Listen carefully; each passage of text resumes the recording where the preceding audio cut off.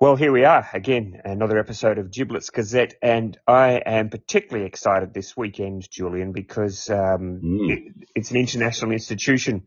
It's been going for more than half a century. I know you're excited. I'm particularly excited. It's Eurovision 2023. It's an exciting time, and I watched a bit of it this morning, the semi-finals, and great to see Voyager, the synth metal band from Perth, get through with their lead singer. I love his bio. He's a lawyer by day and a rock singer by night. Yeah. Who doesn't behave like that? But nonetheless, we're through. We're through to the final on Sunday morning our time. It is an institution, and through the wonders of modern technology, we should point out to the listener that here I am back in Australia, but you're actually in Europe, but you've gone to the wrong country. I've gone to the wrong country. I mean, people are going to say, for a bloke who loves Eurovision, you've travelled to the other side of the world, you'd actually think that you'd get to the right country. And it would have been a lot easier for me to get to Liverpool, but no, here I am in Hungary. But yeah, Julian, you mentioned Australia and getting through to the final. What a great history we have, and how super excited are you and I to actually have someone on the show that has some talent when it comes to singing, because you and I, sadly, were left behind. It's cruel, really, isn't it? It's cruel how some people... It's terribly cruel, and I'm still aggrieved by it, but anyway, life has to go on, Ross. It does, but we have on the Giblets Gazette today Isaiah Firebrace, who, of course, we all loved him in 2017 when he represented Australia in Eurovision. He'd won X Factor the year before, and here he is with the Giblets. Hey, Isaiah, how are you, mate? Hello, I'm good. Thank you. Thanks for having me today. Well, look, we're super excited. Are you super excited about Eurovision? Do you, because you've been there, do you have a special love for it? Yeah, I'm always following. I still do follow a lot of artists, that have been on the show, and I like to keep up to date with what's going on the red carpets. And actually, one of my good friends is representing Cyprus. He's actually an Australian guy, Andrew Lambrell. So I've been up to date with it, yes, and I'm just trying to keep track of things that's going on, and I'm glad that Voyager has made it to the grand final. Very proud of those guys. That's awesome. Just on Andrew, so was he poached by Cyprus? Do you know, Isaiah? Is there a bit of a scandal you can tell us about? How did he sneak in to become the Cypriot representative? He's like family are from Cyprus, and I think he's got his roots in his family are from there. Yeah. So I think a few people have done that in the past where they represent another country that they don't actually live in. But yeah, no, he's a great singer. I don't have any scandals for you. I'm sorry. No, and we don't want that. That's a great option for Australians. I was going to say that's a great option for Australians. We like to have a backup plan, don't we? Yes. So if, Voyager doesn't go all that well, or Andrew doesn't go, we've got plan B to go to, so we can celebrate. So even if he does really well, Andrew, even though he's there for Cyprus, he'll be described back here as Australia's own. Yeah, well, that's the same that was on my Anya Nissen, who was representing, I think Denmark, I think it was? Yeah.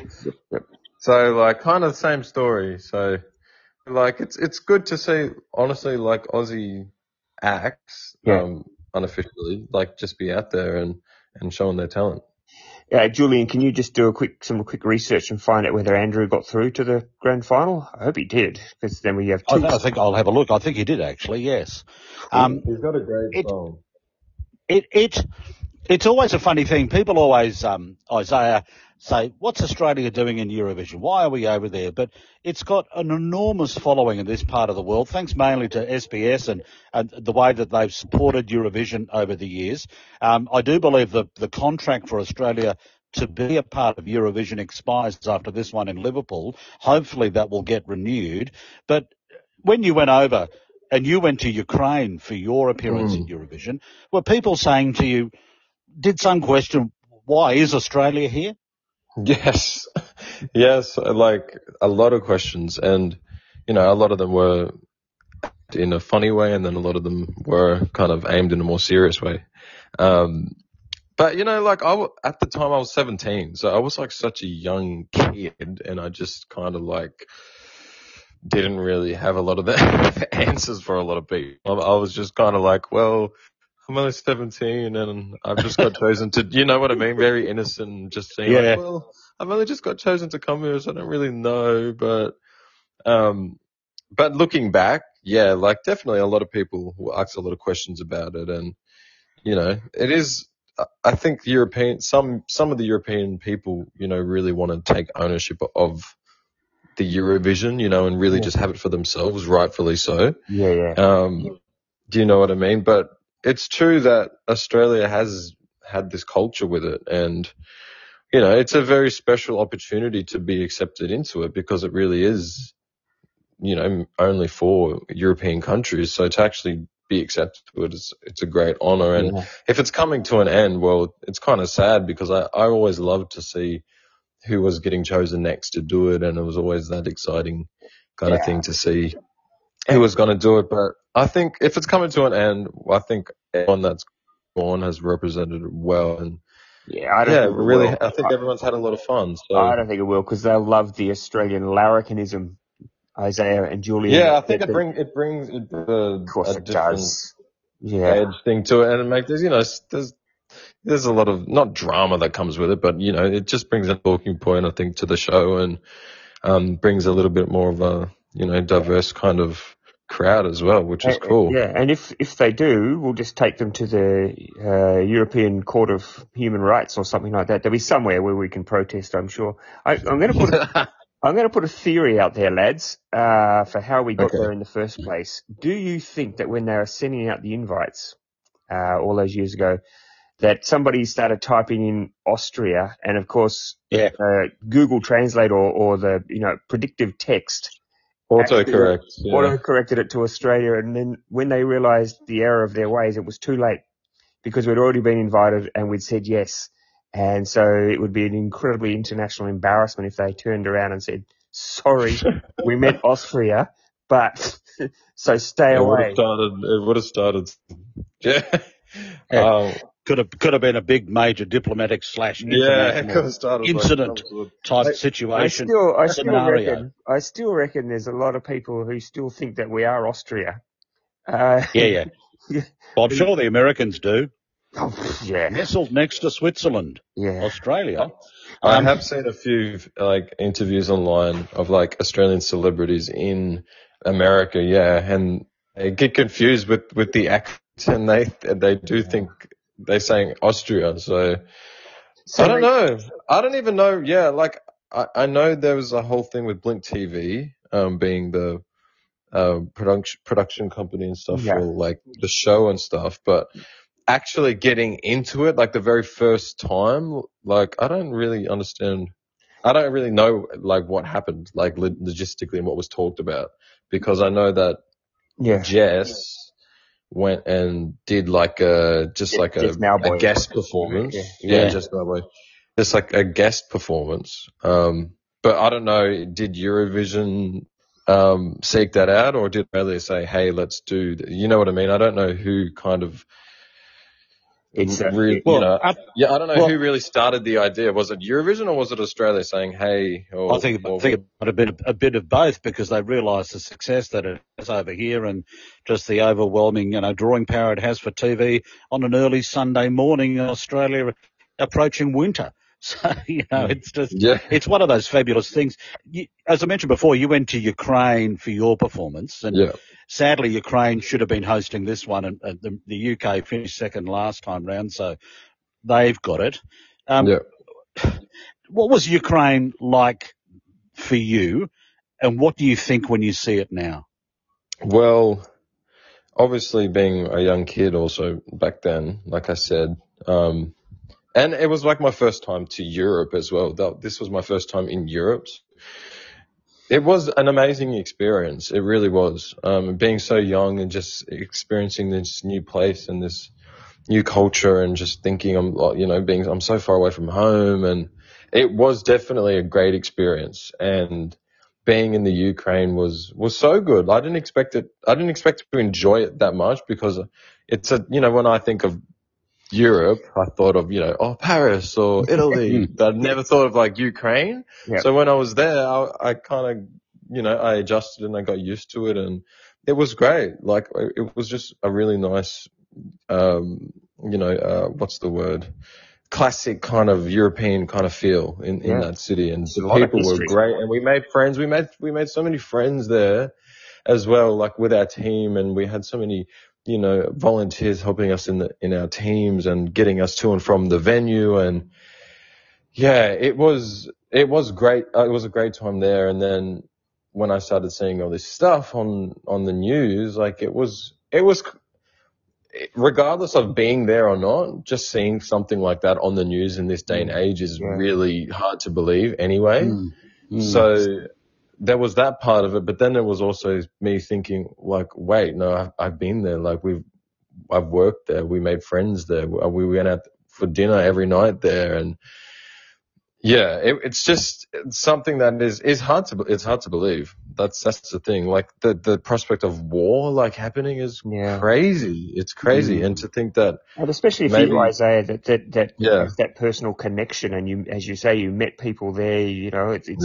It's hard not to sit there some days and when you see the pictures on the TV and think, are my friends okay? Is this going to be, the end of it thing for them? It's a tough thing to watch. Yeah, I was in contact with someone that I met online, and he was like, Snapchatting me that he was like in a bunker with his family. And I'm just like, what the? Yeah. It was just crazy. Hard to believe, like you said, there's images on TV and it's just like, it's just very hard to believe. Now, this Eurovision has denied permission to Volodymyr Zelensky, the Ukrainian president, to address Eurovision in Liverpool, even though Ukraine should have been hosting it, because they said it's not a political event, it's a musical event. Okay. And it's a tremendous musical event, and it's about joy and it's about celebration, and it's almost a distraction really from those sorts of things, isn't it? It is, but then there's also been a lot of songs that have been in Eurovision that have been political as well. So, I mean, they can kind of steer away from, I guess, having someone there talk about something so serious, and I guess they just want it to be positive. But, I mean, Eurovision has shown that, songs can be political and people say things in their songs. So maybe, I don't know, like they shouldn't completely shut the president, did you say out? The prime minister? Yeah. They shouldn't completely shut it out. At least, like send a crossover video or something, at least, or do something like, that shows a bit of respect. Well, they showed, I mean, he had a videoed address, or maybe even he was live at Glastonbury last year, which is like one of the biggest music festivals on the planet.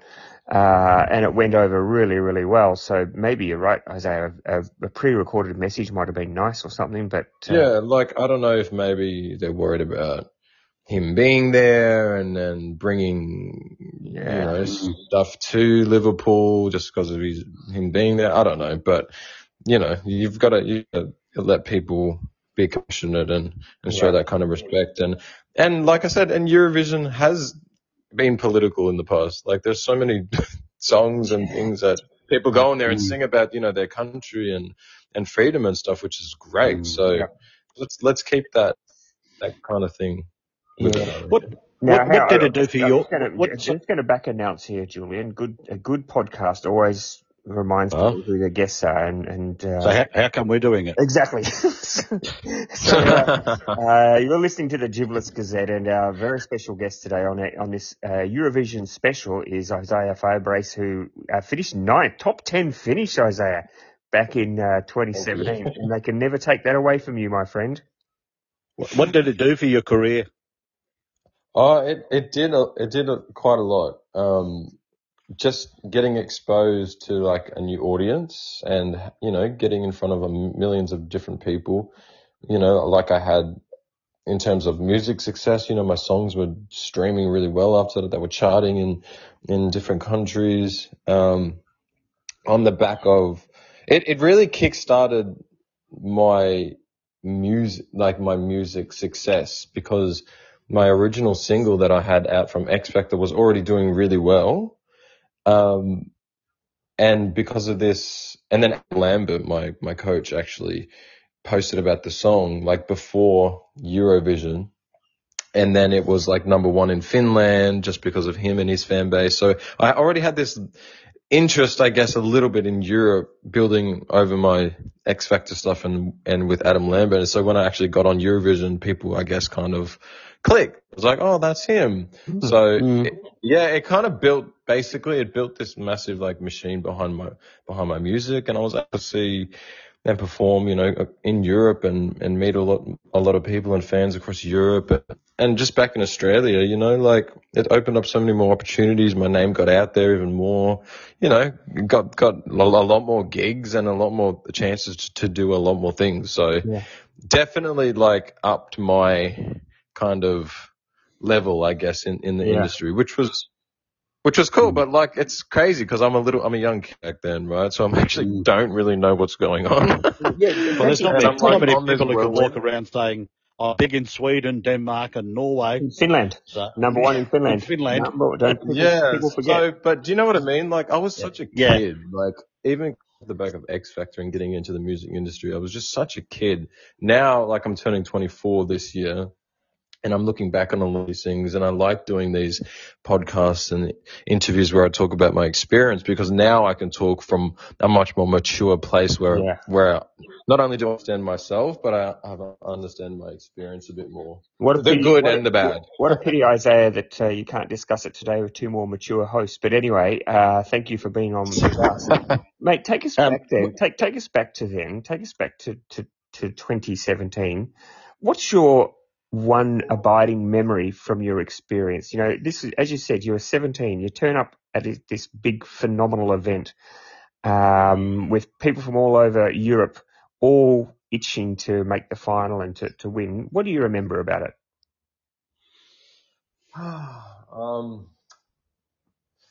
Even though it literally was a bit of a blur, because my life honestly was just tipped on its head, like just a few months back.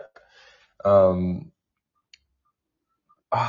just remember just always being just so excited. Like, as soon as I saw the stage for my first rehearsal and just the room and just the whole production behind it, that was one of the first memories where I just went, wow. Like, and then seeing my first rehearsal back and seeing it brought to life with all of the rehearsals we'd done back in Australia, I think that was definitely a time where I was like, it hit me like, wow, this is huge. And also, you know what? The time, like this is the biggest one, the countdown before you actually go live. You're on stage, everyone's quick, like get the stage changed, get on, find your mark. It happens in like 30 seconds, right? Between the acts, and like you're on stage and you've got your earpiece in, you can just hear the countdown. And I just remember, holy beep, like this is actually going to happen in like 30 seconds. Then your song just starts and you're just on. So like just that moment right before you're live, I'll never forget it at Eurovision. You start sweating. Because I'm like, you start sweating in places that you never knew you could sweat in. Exactly. It is very nerve-wracking. It really is. Yeah. For me back then, it was very nerve-wracking, but yeah, just that the beauty of live TV, right? Like once you're on, you're on. So what do you think about when you're performing? When that's happened to you, you hear your song start, you're out there, you've got to start singing. Yeah. I mean, what do you focus on? What do you think about when you're doing it? There was so much in that particular performance. There was a lot to focus on. There were camera points that I had to hit like on the exact time in the song, and I had to be there and this time, and I was walking on this like lazy Susan like thing. Like I felt like a piece of gravy. Like I had to walk on this. I had to walk on this rotating circular stage at the same time while I'm singing and finding my camera point and stuff and trying not to trip over my feet and remember the words. Like it was actually a lot in that particular performance that I had to focus on, and it was very overwhelming. I wish that I could have just like stood there or been on a balcony or something, because that was very overwhelming, and I feel like it kind of took away from my performance a little bit. I wasn't able to focus properly. Yeah, I really think so. I think so. So when you finished the song, Isaiah, did you think I've nailed that, or did you think, oh no, I've missed an opportunity? No, I think I could have done way better. I really thought that I could have done a lot better. But like at the time when I was young, I was really beating myself up, and I was like, oh. But now I look back and I'm like, honestly, like I'm singing now way better than like I'm singing now how I wished I could have sang back then. You know, it was only just but mate, you're time and 17. maturity. You're 17, and wow. Yeah, so I don't beat myself up for it, but yeah, I mean, I feel like I could have done better. But... Yeah, but isn't it funny? I mean, on the other side of the world, we were all watching and we were so proud and we thought, wow, we've nailed it. Australia's nailed it, and here we are in this huge song competition, little old Australia, and we're up there. We're giving this a shake. And Ross, I have to be honest. I think you did miss Canberra point number 3, Isaiah. And I noted that down at the time. You're a professional. You are a professional. It's just a lot of pressure, right? Because you've got the whole production teams there. You got all your teams around saying, oh, okay, on this point you need to do this, you need to do that. And, you know, I'm a young kid and I'm thinking like, if I don't miss that point, have I failed the whole thing? You know? But it's funny, like the audience don't really kind of care, I guess, unless you really stuff it up. But, and in the end, I mean, that performance was overwhelming and there was a lot to focus on. But nowadays when I'm on stage, like it's easy for me now. Like that's what I mean with time and with, you know, consistency and experience. You just get used to it all. Now, how old were you when you first went on X Factor? I was 15. 15. The first time I did, and then I came back the next year. You did was it a Bruno Mars song?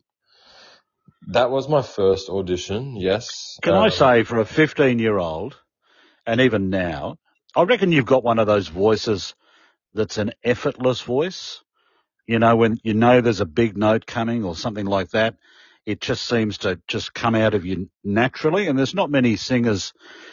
Go and watch Frank Sinatra sing some songs on YouTube, and he was one of those singers. You know what I mean? It just, it could just come out with New York, and it sort of just was a natural sort of effortless thing. And that's what struck me the other day when I was watching you on your first appearance of X Factor as well. I thought, gee, you know, as a kid, he's really got it. When did you first realise that you could sing and you wanted to sing? Well, first of all, thank you for that compliment. Well, there's your promotional bulletin for next time, Isaiah. The modern day Frank Sinatra, and then no, but you know what I mean. It's just one of those, like you see some singers, and they've really got to get it together. But you know, just watching you as a 15-year-old doing that Bruno Mars song, it just seemed to be a natural thing for you. And it just resonated from you. It was fantastic. I appreciate that. Well, like it has been a natural thing for me. I have been singing since, honestly, I can remember since I started talking is when I started singing. And recently my auntie sent me a recording clip on a cassette. She had to put it in this old cassette player and then record it on her phone and send it to me. And it was of me singing when I was 3 years old, and I don't even remember it at all. So it's been, a long time since I started. And I think the first time I kind of realized, you know, that I had a voice and that I actually could sing. You were one of 12 children, weren't you? There were 12 of you. Yeah. Incredible. Yeah, there was 12, but I did only grow up with my dad and my brother because my parents were separated. And so a lot of the time, you know, it was just me in the music room, just singing as a young kid because, you know, like things were going on at home and like I had a dysfunctional family, and it was really only what I got to help me get through the things that I was going through. So that's why I guess I really connect with music and sing from the heart. So it was your escape, was it? Yeah, for sure. Definitely. So I think when I started realizing it's what I wanted to do was when I actually started watching all the talent shows that were on TV and seeing the young singers and everyone come on. I was like really genuinely inspired by that, and I wanted to do that. And I think around 12 or 13 is when I realized that I could sing well because I went into a competition and I came second, like when I was very young, and I was like, oh, like, well, this must be cool. And then I've just always just worked at it and practiced it. And then, just ever since I was a kid, and I think, and then I started going down to Melbourne for singing lessons and just broadening my horizons with doing like local competitions and things around Melbourne. And then I just happened to be in the right place at the right time, and I got scouted to then do the X Factor, which didn't work out for me the first time, but then I came back again, and then the rest is history. So yeah. And Isaiah, being Indigenous Australian, did that present any hurdles for you? Because there is some in some parts. Not really for me. I feel like I grew up in a pretty good town and community. Maybe in hindsight now, because I've always been a happy-go-lucky kid, I've never really taken life, I guess, so seriously, and I've always just been a positive, happy kind of guy ever since I was a kid. So maybe like in hindsight, in high school now, when I look back, maybe there were some things going on that I just was completely oblivious to or naive to. Yeah. But I think like the real kind of thing with being Indigenous came when I actually was in the industry, and I'm talking about being with my last record label. Like that's the experience for me was the first time I really realized, like, wow, is it really a disadvantage to be Indigenous, like in this country? So it's only recently. So you felt there were things that happened that made you think like that. Yeah, no, for sure. I don't know if you've watched the news lately or last year, but yes, Sony has gone under this complete rehaul of leadership and stuff because of this toxic environment that I was also a part of and that I felt the flack from as well with my career. There's a few artists who walked away, isn't there? That walked away from because it was so toxic. Because I did as well. I did last year. Yeah. Because you may as the audience and the public, you look in and you think, oh, it must be going great for them. They've done this and they've done that and it looks awesome, but behind the scenes and stuff, it's a very different story. Yeah. And yes, it's very political. Yes, there's favoritism and things going on, but I really think, especially after Eurovision, I really thought that and it's actually a good topic that we're talking about this. I thought my career would yes, a lot of great things happened after it, but I really thought my Eurovision song wasn't even played on the radio, for an example. So, wow. There were these things, that were happening that just weren't going with the momentum that I was having. And as a business that looks for the spikes in numbers and stuff, I was having a really big spike, and I just don't feel like I got really supported enough if it wasn't for my independent management. So did it make you reassess if music was for you, or? Well, when it was all happening, kind of when I was young, I was very naive to everything, and I wasn't getting told much because I guess my managers, I guess, just wanted to protect me and just keep me focused. But in hindsight, a little bit. But I think society's changed now to where it's much more diverse and people are celebrating people's diversity and people of color and everything with minorities and embracing all that. So I think it's changed now for sure, but. Yeah, my experience wasn't all that good, and I just feel like they didn't know how to really market me. Which is crazy, isn't it? For a company that size, it's quite weird. Because now everyone's clapping hands and celebrating diversity and also Aboriginality and all that. But it's like I missed the boat. It's like I literally just got out when all this the society started changing and it became like a human.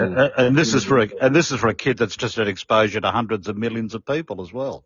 Exactly. So I just really personally, I mean, a lot of artists can say, oh, woe is me and I deserve this and I deserve that. But I do definitely think that this could have been done very, very, very differently. And and all I got from my experience with them was that they don't know how to market me to an Australian audience. Like, how do they market an Indigenous young guy to the Australian public? But now it's like, oh, that's easy because like everyone's doing it. Yeah. Now. Yeah. But the thing is, I mean, it's definitely one of the things after Eurovision that I realized about what was going on. But I just wish my Eurovision time was also taken advantage of. And well, yeah, and because you had another crack, you had another crack at it, didn't you? You had another crack at it a couple of years later. Yeah, I went back. I knew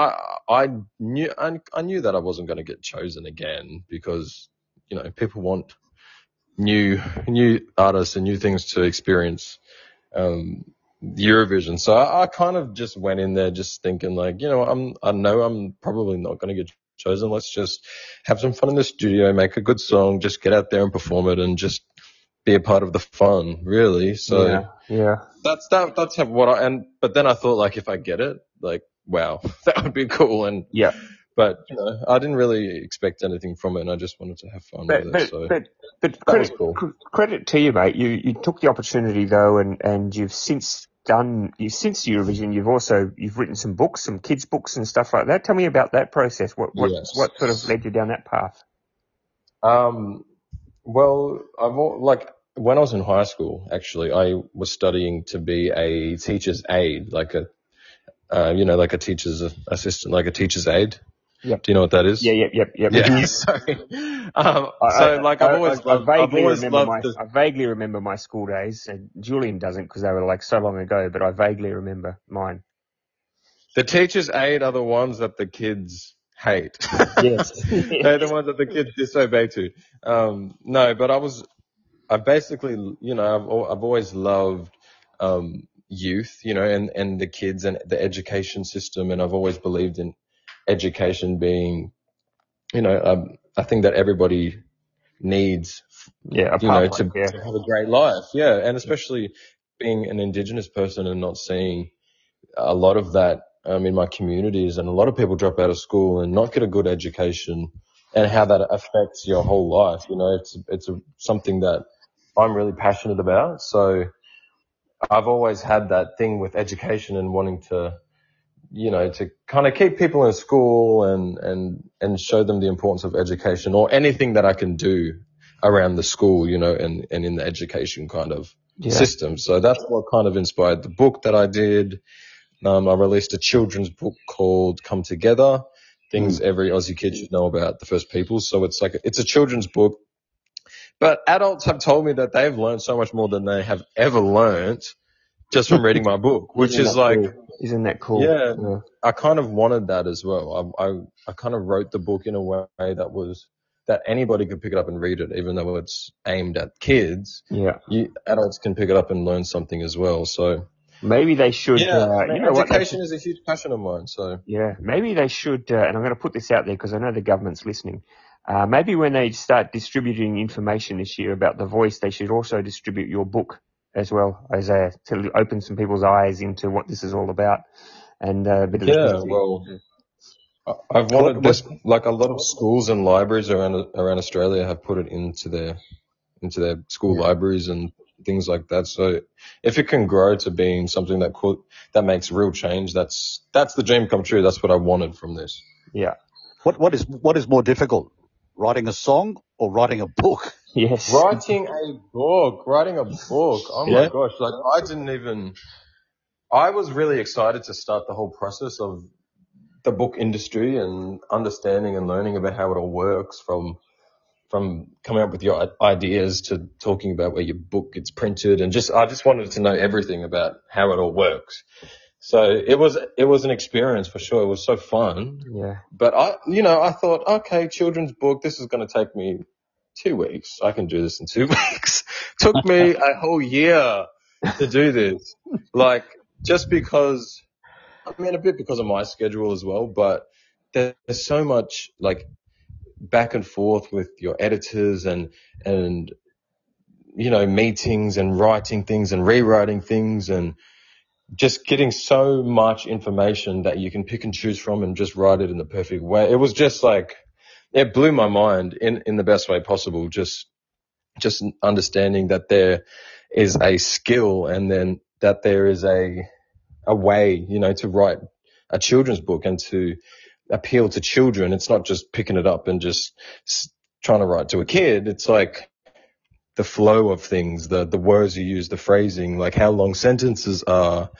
Like, yeah, it was a really great experience, but definitely harder than writing a song. So when the record company comes to you now and they say, "Oh, we need a new album," you'll go, "No problem." Yeah. It's easy, for sure. Stroll in the park. So, mate, what have you got coming up? Have you got some projects coming up? You got some new music coming up? I have actually also signed a second contract for my second book because the first one was very successful, which I'm so happy about. So that's coming up. I've got. And what's the second book about? What's the new one going to be about?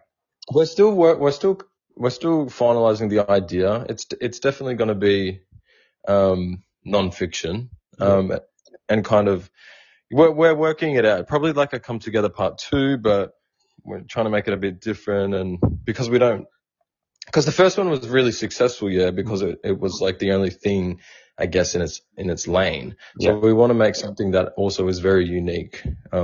That's maybe educational as well, but we're not sure yet. If you want to include something in there about going on a podcast or something, you can use assumed names for myself and Julian, just to avoid any royalties requirements and stuff like that.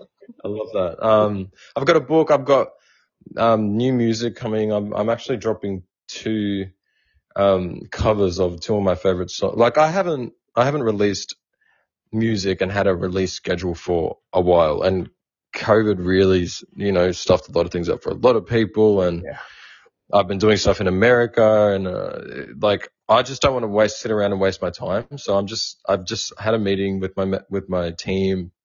We're going to be releasing a whole bunch of songs from here until next year, and then a EP/album next year, which I'm excited about. So who are the 2 songs you're covering? Which of the 2 songs you're covering? Are you allowed to cover? Because I'm stepping more into the direction and sound that I've always wanted to do with my music. I'm starting with 2 covers that I've done really, like, in my kind of style. It sounds like if I owned the song, it would be how it would sound. So there's a song by Brandy. If you guys know Brandy, she's absolutely. She's got a song called Have You Ever, which is written by Diane Warren and David Foster.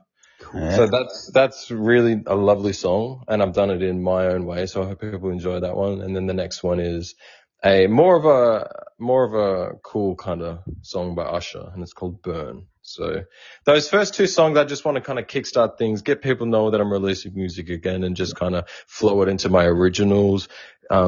Release more originals until the end of the year, and then next year I've got a big project that I'm working on with all the stuff that I've been doing in America. And like, I just don't want to sit around and wait for, you know, things you can't really do that in life. You've got to just kind of take the bull by the horns and just do it. So, well, we would love to get you back on the Giblets Gazette next year when you get the big project up and running, Isaiah. Yeah. If you're interested, I mean, I would love to just send an email to my people and we'll organize it.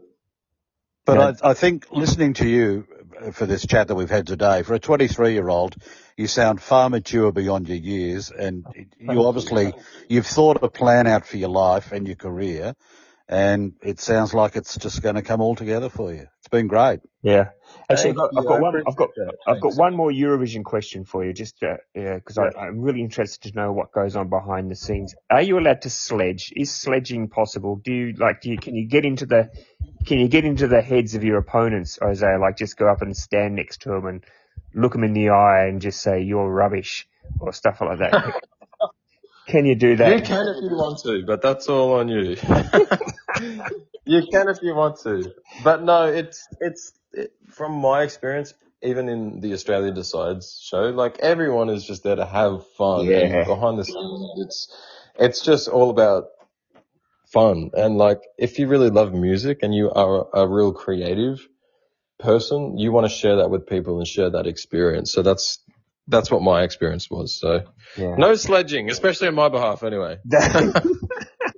And you had no idea what they were saying to you anyway. So no, exactly. Yeah.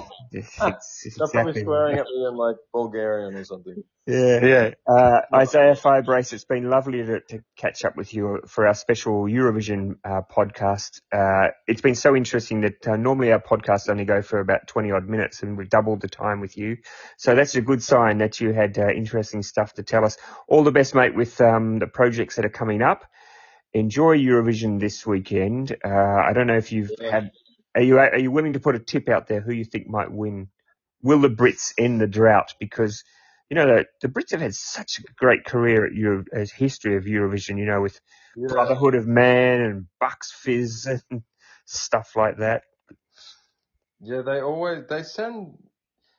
like when it was my year. Like I really loved the British song, and I think they do bring. They have strong songs, I think. Yeah. Every year.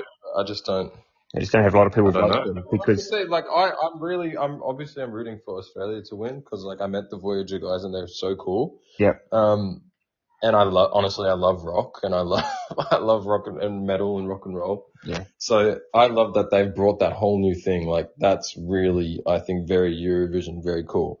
But then like I've got my mate also in Cyprus that's doing it as well, and if either of those two win, I'll be happy. But obviously, like if Australia wins, that's great. And fingers crossed we can stay in the comp. The other thing I like about Eurovision is when they cross to all the cities and you've got the local people in the cities.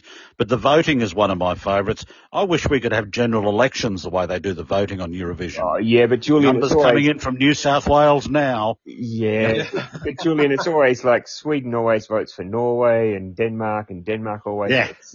Everyone votes for their mates, but that's okay. That's what Eurovision is. We can't take it too seriously. All we need are a few more allies in there. Isaiah, thanks so much for your time, mate. Really appreciate it. Good luck with the projects. Enjoy Eurovision.